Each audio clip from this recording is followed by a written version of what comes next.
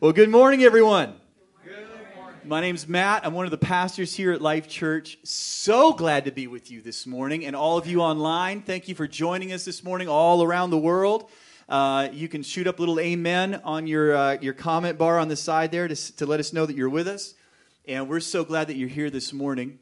Again, my name's Matt. I'm one of the pastors here along with my beautiful wife, Tanya. And our 3 kids, Josiah, who is right now running the eCam for us. He's running our online service. And Ashlyn and Aubrey. We're so glad to be with Life Church. And what we're going to be doing this morning, you guys, we have to dive right into it because we have some work to do this morning. You guys ready to do a little bit of work in the Word of God? Yeah. All right, we're going to do a little bit of work this morning. We've been in a series here in the book of 1 Peter. We've been going through from the beginning and following it along chronologically. And we are already at 1 Peter chapter 3 this morning.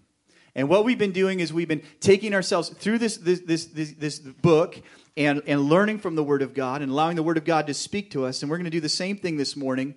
And I'm really excited about this message this morning. You'll see why in a moment I have approached this message with much fear and trembling. And you'll see why in a moment here as we read the passage. So what we're going to do is I'm going to first of all read to you the foundational passage that we've been reading. The title of the series is Great Expectations. And our big verse, Peter 1 verse 3. And it says, "All praise to God, the Father of our Lord Jesus Christ. It is by His great mercy that we have been born again, because God raised Jesus from the dead. Now we live with great expectations." Somebody say great expectations. Great expectations. Amen. Amen. Now we're going to read our text today. And our text is 1 Peter chapter 3, verses 1 through 7. You probably won't be able to follow it in your Bibles because I put it up in the ESV version this morning. ESV, English Standard Version. So here we go. "Likewise, wives, be subject to your own husbands, so that even if they do not obey the word, they may be won over without a word by the conduct of their wives, when they see your respectful and pure conduct. Do not let your adornment be external, the braiding of hair and the putting on of gold jewelry or the clothing you wear, but let your adorning be the hidden person of the heart, with the imperishable beauty of a gentle and quiet spirit, which in God's sight is very precious. For this is how the holy woman who hoped in God used to adorn themselves, by submitting to their own husbands. As Sarah obeyed Abraham, calling him Lord, and you are her children, if you do good and do not fear anything that is frightening. Likewise, husbands, live with your wives, showing honor to the woman as the weaker vessel, since they are heirs with you of the grace of life, so that your prayers may not be hindered." This is the word of God. Let's pray. Heavenly Father, we thank you this morning for your word.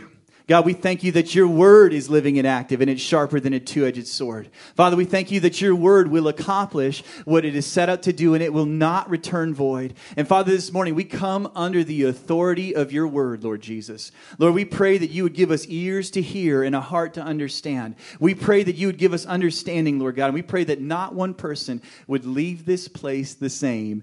In Jesus' name, and everybody said, amen. Now, do you see, while I said I was approaching this sermon with fear and trembling?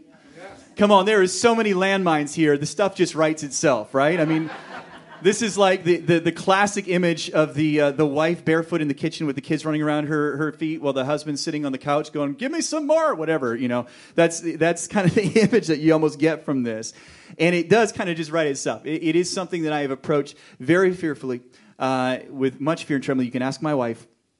And as I began to look into this, why? Because we didn't write it. We didn't write it. God gave it to us for a reason. And now here's the thing. As we look at a passage like this today, through our Western mindset, our I think what that C.S. Lewis uses is modern snobbery. I think it's something along those lines. This idea that we today would look at a scripture like this and think, oh man, we know so much better than this today. We have to be careful that we don't view the scriptures through that lens. We have to recognize as well that as we look at the scriptures, we're often looking at it through a lens that is influenced and informed by our experiences and by our education. But the lens of scripture, how are we supposed to view the word of God? Well, we get some hints in here in the book of Peter. Because Peter starts out by, first of all, he's writing again to the churches that are into the dispersion. churches that are under persecution, and he's writing them to encourage them and let them know, listen, you need to keep an eternal perspective. You need to know that we have great expectations no matter what we are going through. And so in the context of being under persecution, in the context of how you live your life, in the context of how you respond to authority, all of this needs to be informed by a perspective of an eternal mindset. Understanding that we are not tied to this planet, but we are actually we find ourselves in eternity. That God is actually working out a master plan beyond all of this. When we look at the scriptures, we have to look at them in context. We have to look at them in context of the historical time that they were written. We have to look at them in context of the passage and the way that it's written. And we have to look at them in the context of the entire biblical narrative. And so that's what we're going to do this morning. Instead of going directly to this passage, we're going to dig down underneath it. And we're going to look at something that we might call an epistemology, which is a system of thought of biblical authority.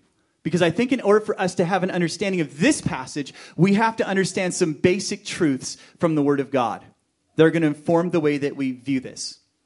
You guys with me? Ready to go on a little bit of a journey here? Okay, we're going to dive deep. You guys ready? Here we go.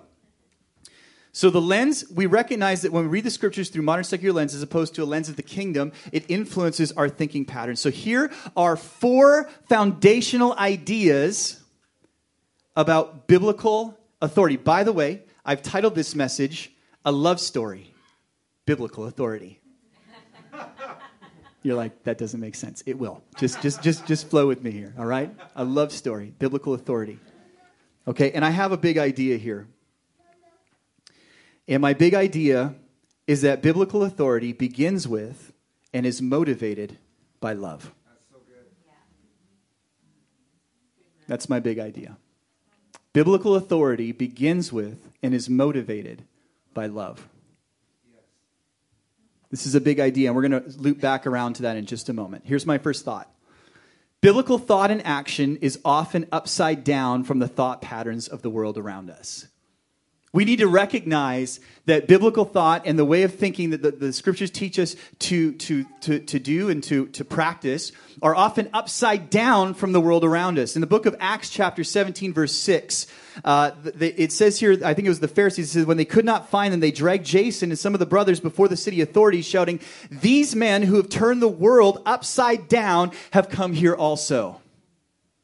That's how early Christians were known. They were known as people who thought so radically different than the world around them that they literally turned the world upside down. This way of thinking is a way that God has called us to think. In Romans chapter 12, verse 2, we have this. It says, "Don't copy the behavior and customs of this world, but let God transform you into a new person by changing the way that you think. Then you will learn to know God's will for you, which is good and pleasing and perfect." See, whether we know it or not, we are prone to drift into a way of thinking that lines up to the world around us. It's just a default. It just happens. And we need the Word of God to remind us about truth. We need the Word of God to help shift our thinking. And I love the way that it says in the Phillips translation in Romans 12. It says, "Don't be squeezed into the world's mold." That's such a good image, hey?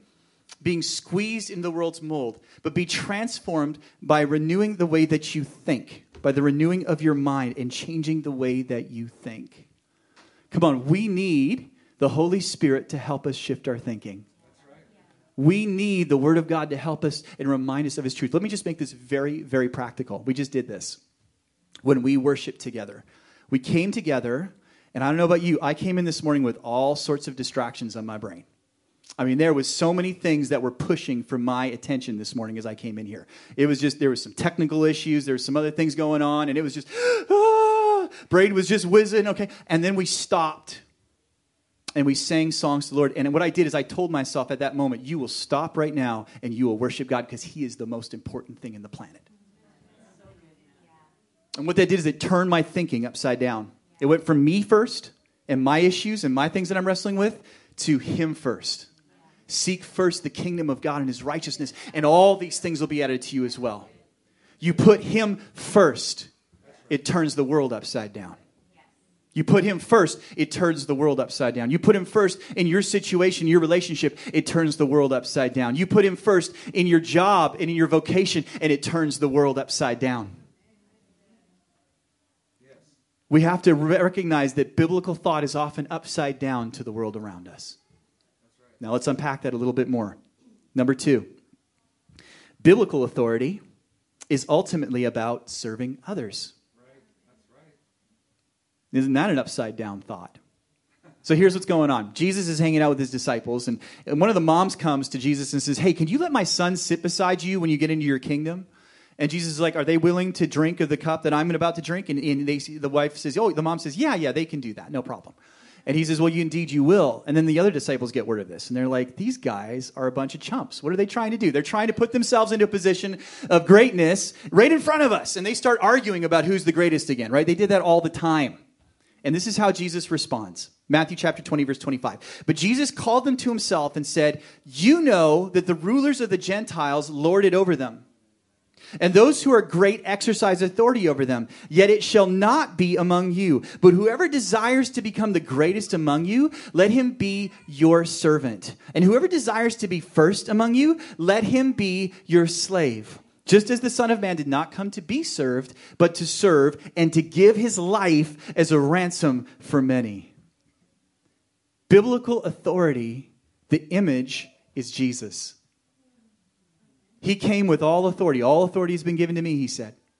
Jesus came with all authority. What did he do with that authority? He came and he used it to empower and lift up those who were under him. He came to restore. He came to bring life. He didn't come to point down at them and say, look, I'm better than you and I'm in authority over you. He raised them up. In Philippians chapter 2, verses 5 and 8, it says, let this mind be in you, which was also in Christ Jesus, who being in the form of God did not consider it robbery to be equal with God, but made himself of no reputation, taking the form of a bondservant and coming in the likeness of man. And being found in appearance as a man, he humbled himself and became obedient to the point of death, even death on the cross. See, as a leader, my job is to empower those underneath me. My goal is to see them succeed. Why? Because if they succeed, I succeed. That's my purpose. That's my goal. And that's a biblical idea of authority. Turn the world upside down. Right? Turn the world upside down. We've all had that manager. We've all had that person that's above us that just gets power hungry, gets to their head. They don't treat people well. How's that usually end up? Not very good. And then we've had the opposite side where we have people that are there to listen to us and empower us and give us the tools that we need to succeed. And then we can grow and we can improve. This is a biblical idea of authority. That's number 2. You guys with me? Yes. We got 2 more. Okay, here we go. Number 3. By submitting ourselves to the biblical concept of authority, we are actively living the truth that God is in charge. Okay, here's this idea. Let's unpack this for a moment. So there's a Roman centurion who has a servant who is sick. And Jesus is hanging out. And when the Bible says in Luke chapter 7, verses 6 through 10, he says, when he was not far from the house, the centurion sent friends saying to him, Lord, do not trouble yourself, for I am not worthy to have you come under my roof. Therefore, I did not presume to come to you, but say the word and let my servant be healed. Now, here's the key. For I too am a man under authority, with soldiers under me. And I say to one, go, and he goes, and to another, come, and he comes. And to my servant, do this, and he does it. When Jesus heard these things, he marveled at him and turned to the crowd that followed him and said, I tell you, not even in Israel have I found such faith. And when those who had been sent away returned to the house, they found the servant well. Okay, notice the language here. Notice what he says. He doesn't say this, I too am a man in authority. I say to my minions, do this, and they do it. I say, go over here, and they do that. They do whatever I tell them to because I'm in charge. He doesn't say that. He says, I too am a man under authority. Right. Now, what did Jesus constantly say when he was on the planet? He said this all the time. I only do what I see my Father doing. Even though he had all authority, he could do anything he wanted to, he chose to submit himself to a position of authority. And what do we learn from that? That in order to have authority, you need to be under authority. You need to be under authority. Okay, now let me make this really practical for you. So this is how this would look in our home. So my kids, I've got 3 of them, and they are perfect angels. Yes, of course. Oh yeah, they're awesome. They're so great. They're just amazing, and they never do anything wrong, and they always listen. Josiah's nodding in the back. But on the odd occasion, on the random time where they don't, where something happens, and there's attitudes, and there's things, there's disobedience, and whatever. It does happen sometimes. I'll admit it. I will pull them into their room, and I've had this conversation so many times, it's not even funny. And I'll look them in the eye, and they'll be defiant, right? They're just, and I'll be looking them in the eye and trying to deal with them. And I'll say this to them, who's in charge? And they won't answer, of course, because they're being defiant. So they'll just look at me. And I'll say, who's in charge? You are. And I'll say, no. And I'll say, what? And I'll say, God's in charge. And he says to honor your father and mother. So you're under his authority, not mine. Why? Because I'm teaching them that they need to live a life that honors God. Live a life that is under authority. Remember, it's an upside-down world. We think differently. Authority, the purpose of authority is servanthood and to empower. What does God do for us? He empowers us. He raises us up. The glory of God is revealed in restoration. He restores us. He gives us good things. He renews our hearts. He renews our souls. Oh, man, he is so good. That's what he does. And he's our model, and that's what we need to be like to others around us. What is my goal for my kids? To empower them, to see them to grow, to see them to exceed what I've done and go beyond that. Why? Because I'm under the authority of God. I'm under his authority. Yes. So biblical authority is ultimately about serving others. By submitting ourselves to biblical concepts of authority, we're actively living the truth that God is in charge. Ultimately, God is in charge. What do we do these things for? To the glory of God. Why do we follow his commandments? To the glory of God. And number 4, and this is the last one today, and then we're just going to briefly touch on this passage today, and then I'll be done. Okay. Number 4. This is a pursuit of a biblical ideal, and our motive is love.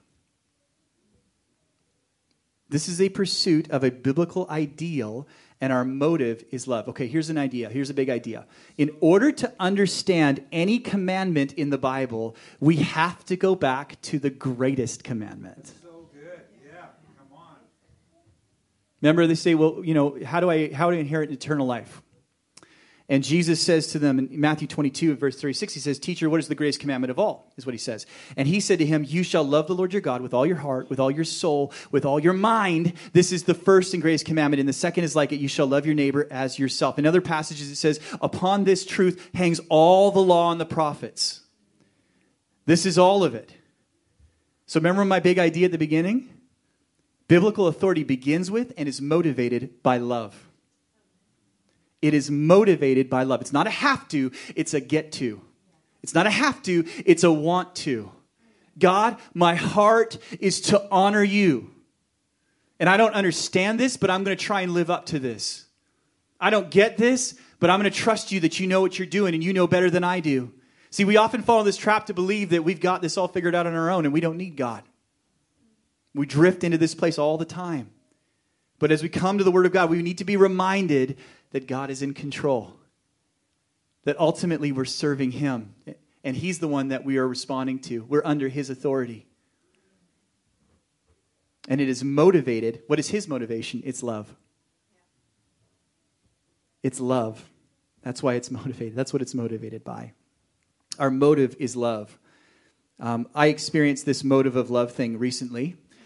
My beautiful wife, who is sitting right here, she's so beautiful. Isn't she beautiful? Give her a hand because she's just awesome. Thank you. I'm going to get in trouble when I get home. We just recently moved, and the one thing about my wife is that she cannot rest until everything is in place. If you come into our home during Christmas and you move a Christmas decoration, she'll just walk in and put it right back in the same place because she's got an order to things. And so one of the things that we've been missing is a carpet for our entryway, a big carpet for our family room. And so my parents agreed to help us, and we went to Costco and we bought a carpet and brought it home. And by the way, guys, if you've ever been to Costco to get a carpet, I just want to let you know, you better bring 2 or 3 guys because those things are it's a beast. It's crazy. And I had no idea. I'm like, oh yeah, carpet. Okay, and it's reefing it out of there, and you got to put it on the thing cart, and you're awkwardly walking through everybody as they're all trying to avoid you, and then you walk up to the front and pay for the thing, and then we brought the truck that we were boring right now, we dumped it in the back of the truck, drove it home, picked it up out of the truck, and got when you get angry, you get stronger, so I got angry and pull it inside and put it down, and there we go. Okay, I'm going to bed. I'm done. So the next day, Tan's like, okay, let's take a look at this. She goes, I got a problem, Matt. I said, what is it? I don't like it.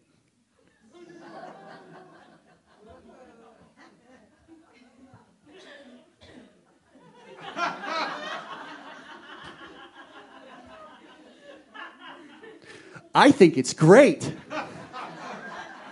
No, you're just saying that, right? You're just saying that. You don't really mean that because you don't want to have to go back to Costco. No, I really do. I think it's great. So what happens? I pick up the carpet. And this time I'm really angry. and I make my way outside, and I put it in the back of the truck, in the big old truck, drive it back to Costco. Such a pain trying to find a parking spot there.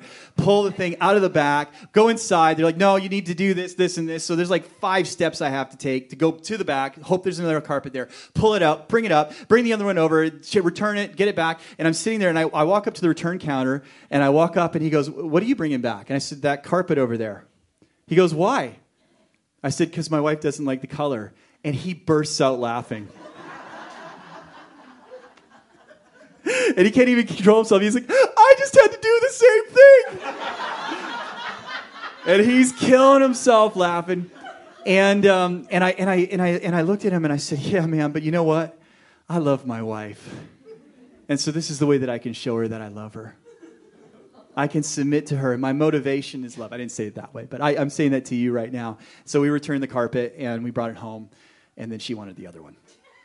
So we went back and got that one. Anyways, my point is, we did. She gave me permission to say that. You did give me permission to say that. 3 times. Yes, 3 times. 3 times. Oh, God bless you. Yes, thank you. Okay, I'm done. That's it. No, I'm kidding.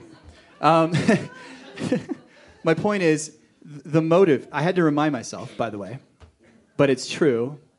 The reason that I served my wife that way is because I love her. Not because I have to, but because I want to. I had to remind myself of that, by the way. I had to shift my mentality. I had to go from a have to a want to mentality. But I did, and I embraced it, and I recognized that was my opportunity to honor my wife. It was my opportunity to show her that I care about her. And when I recognized that, it changed my attitude. And I was able to do that with a good attitude and a good heart. So we've got these 4 thoughts. We've got this idea that biblical thought and action is often upside down from the patterns of the world around us. We've got this idea that biblical authority is ultimately about serving others, and that by submitting to biblical concepts of authority, we're actively living the truth that God is in charge. And finally, we've got this idea that this is a pursuit of a biblical ideal, and our motive is love. Okay, now we've dealt with the love part of it. But what about this idea of this biblical idea? What are we talking about there? Well, throughout the scriptures, there are commandments that are given to us that we cannot 100% live up to. For instance, we read one of these earlier in the book of 1 Peter, where Peter says, therefore be holy as I am holy. And you might look at that and go, wow. We talked about that. We unpacked that. You want to go back into that message and check it out because we explain what we're talking about when we're talking about holiness there.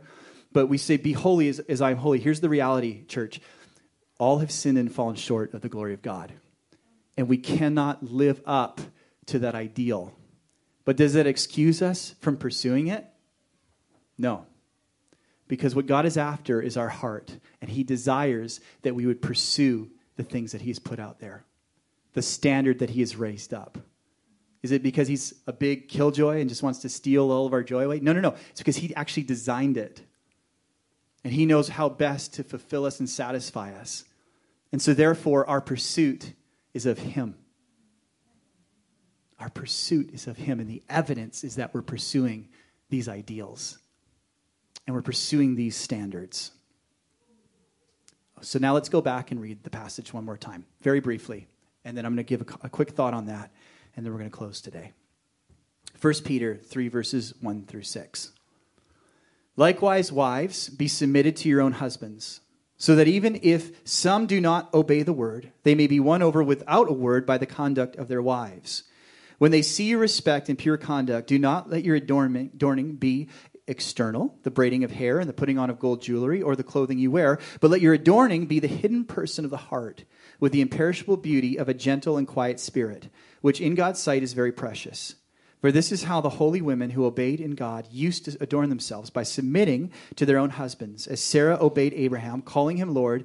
You are her children, and if you do good and do not fear anything, that is frightening. Okay, so stop there for a moment. Obviously, there's a lot that Peter writes here about wives. Let's get to the heart of this for a moment. Wives, be subject. That is a choice. And what we have to do is we have to tie it back to what Pastor Mike talked about last week, which is the last passage before this one. Why? Because it says likewise. In some versions, it says therefore. And when there's a therefore, you got to know what it's there for, right? What's before it? And before it is this. For Christ suffered, where are we?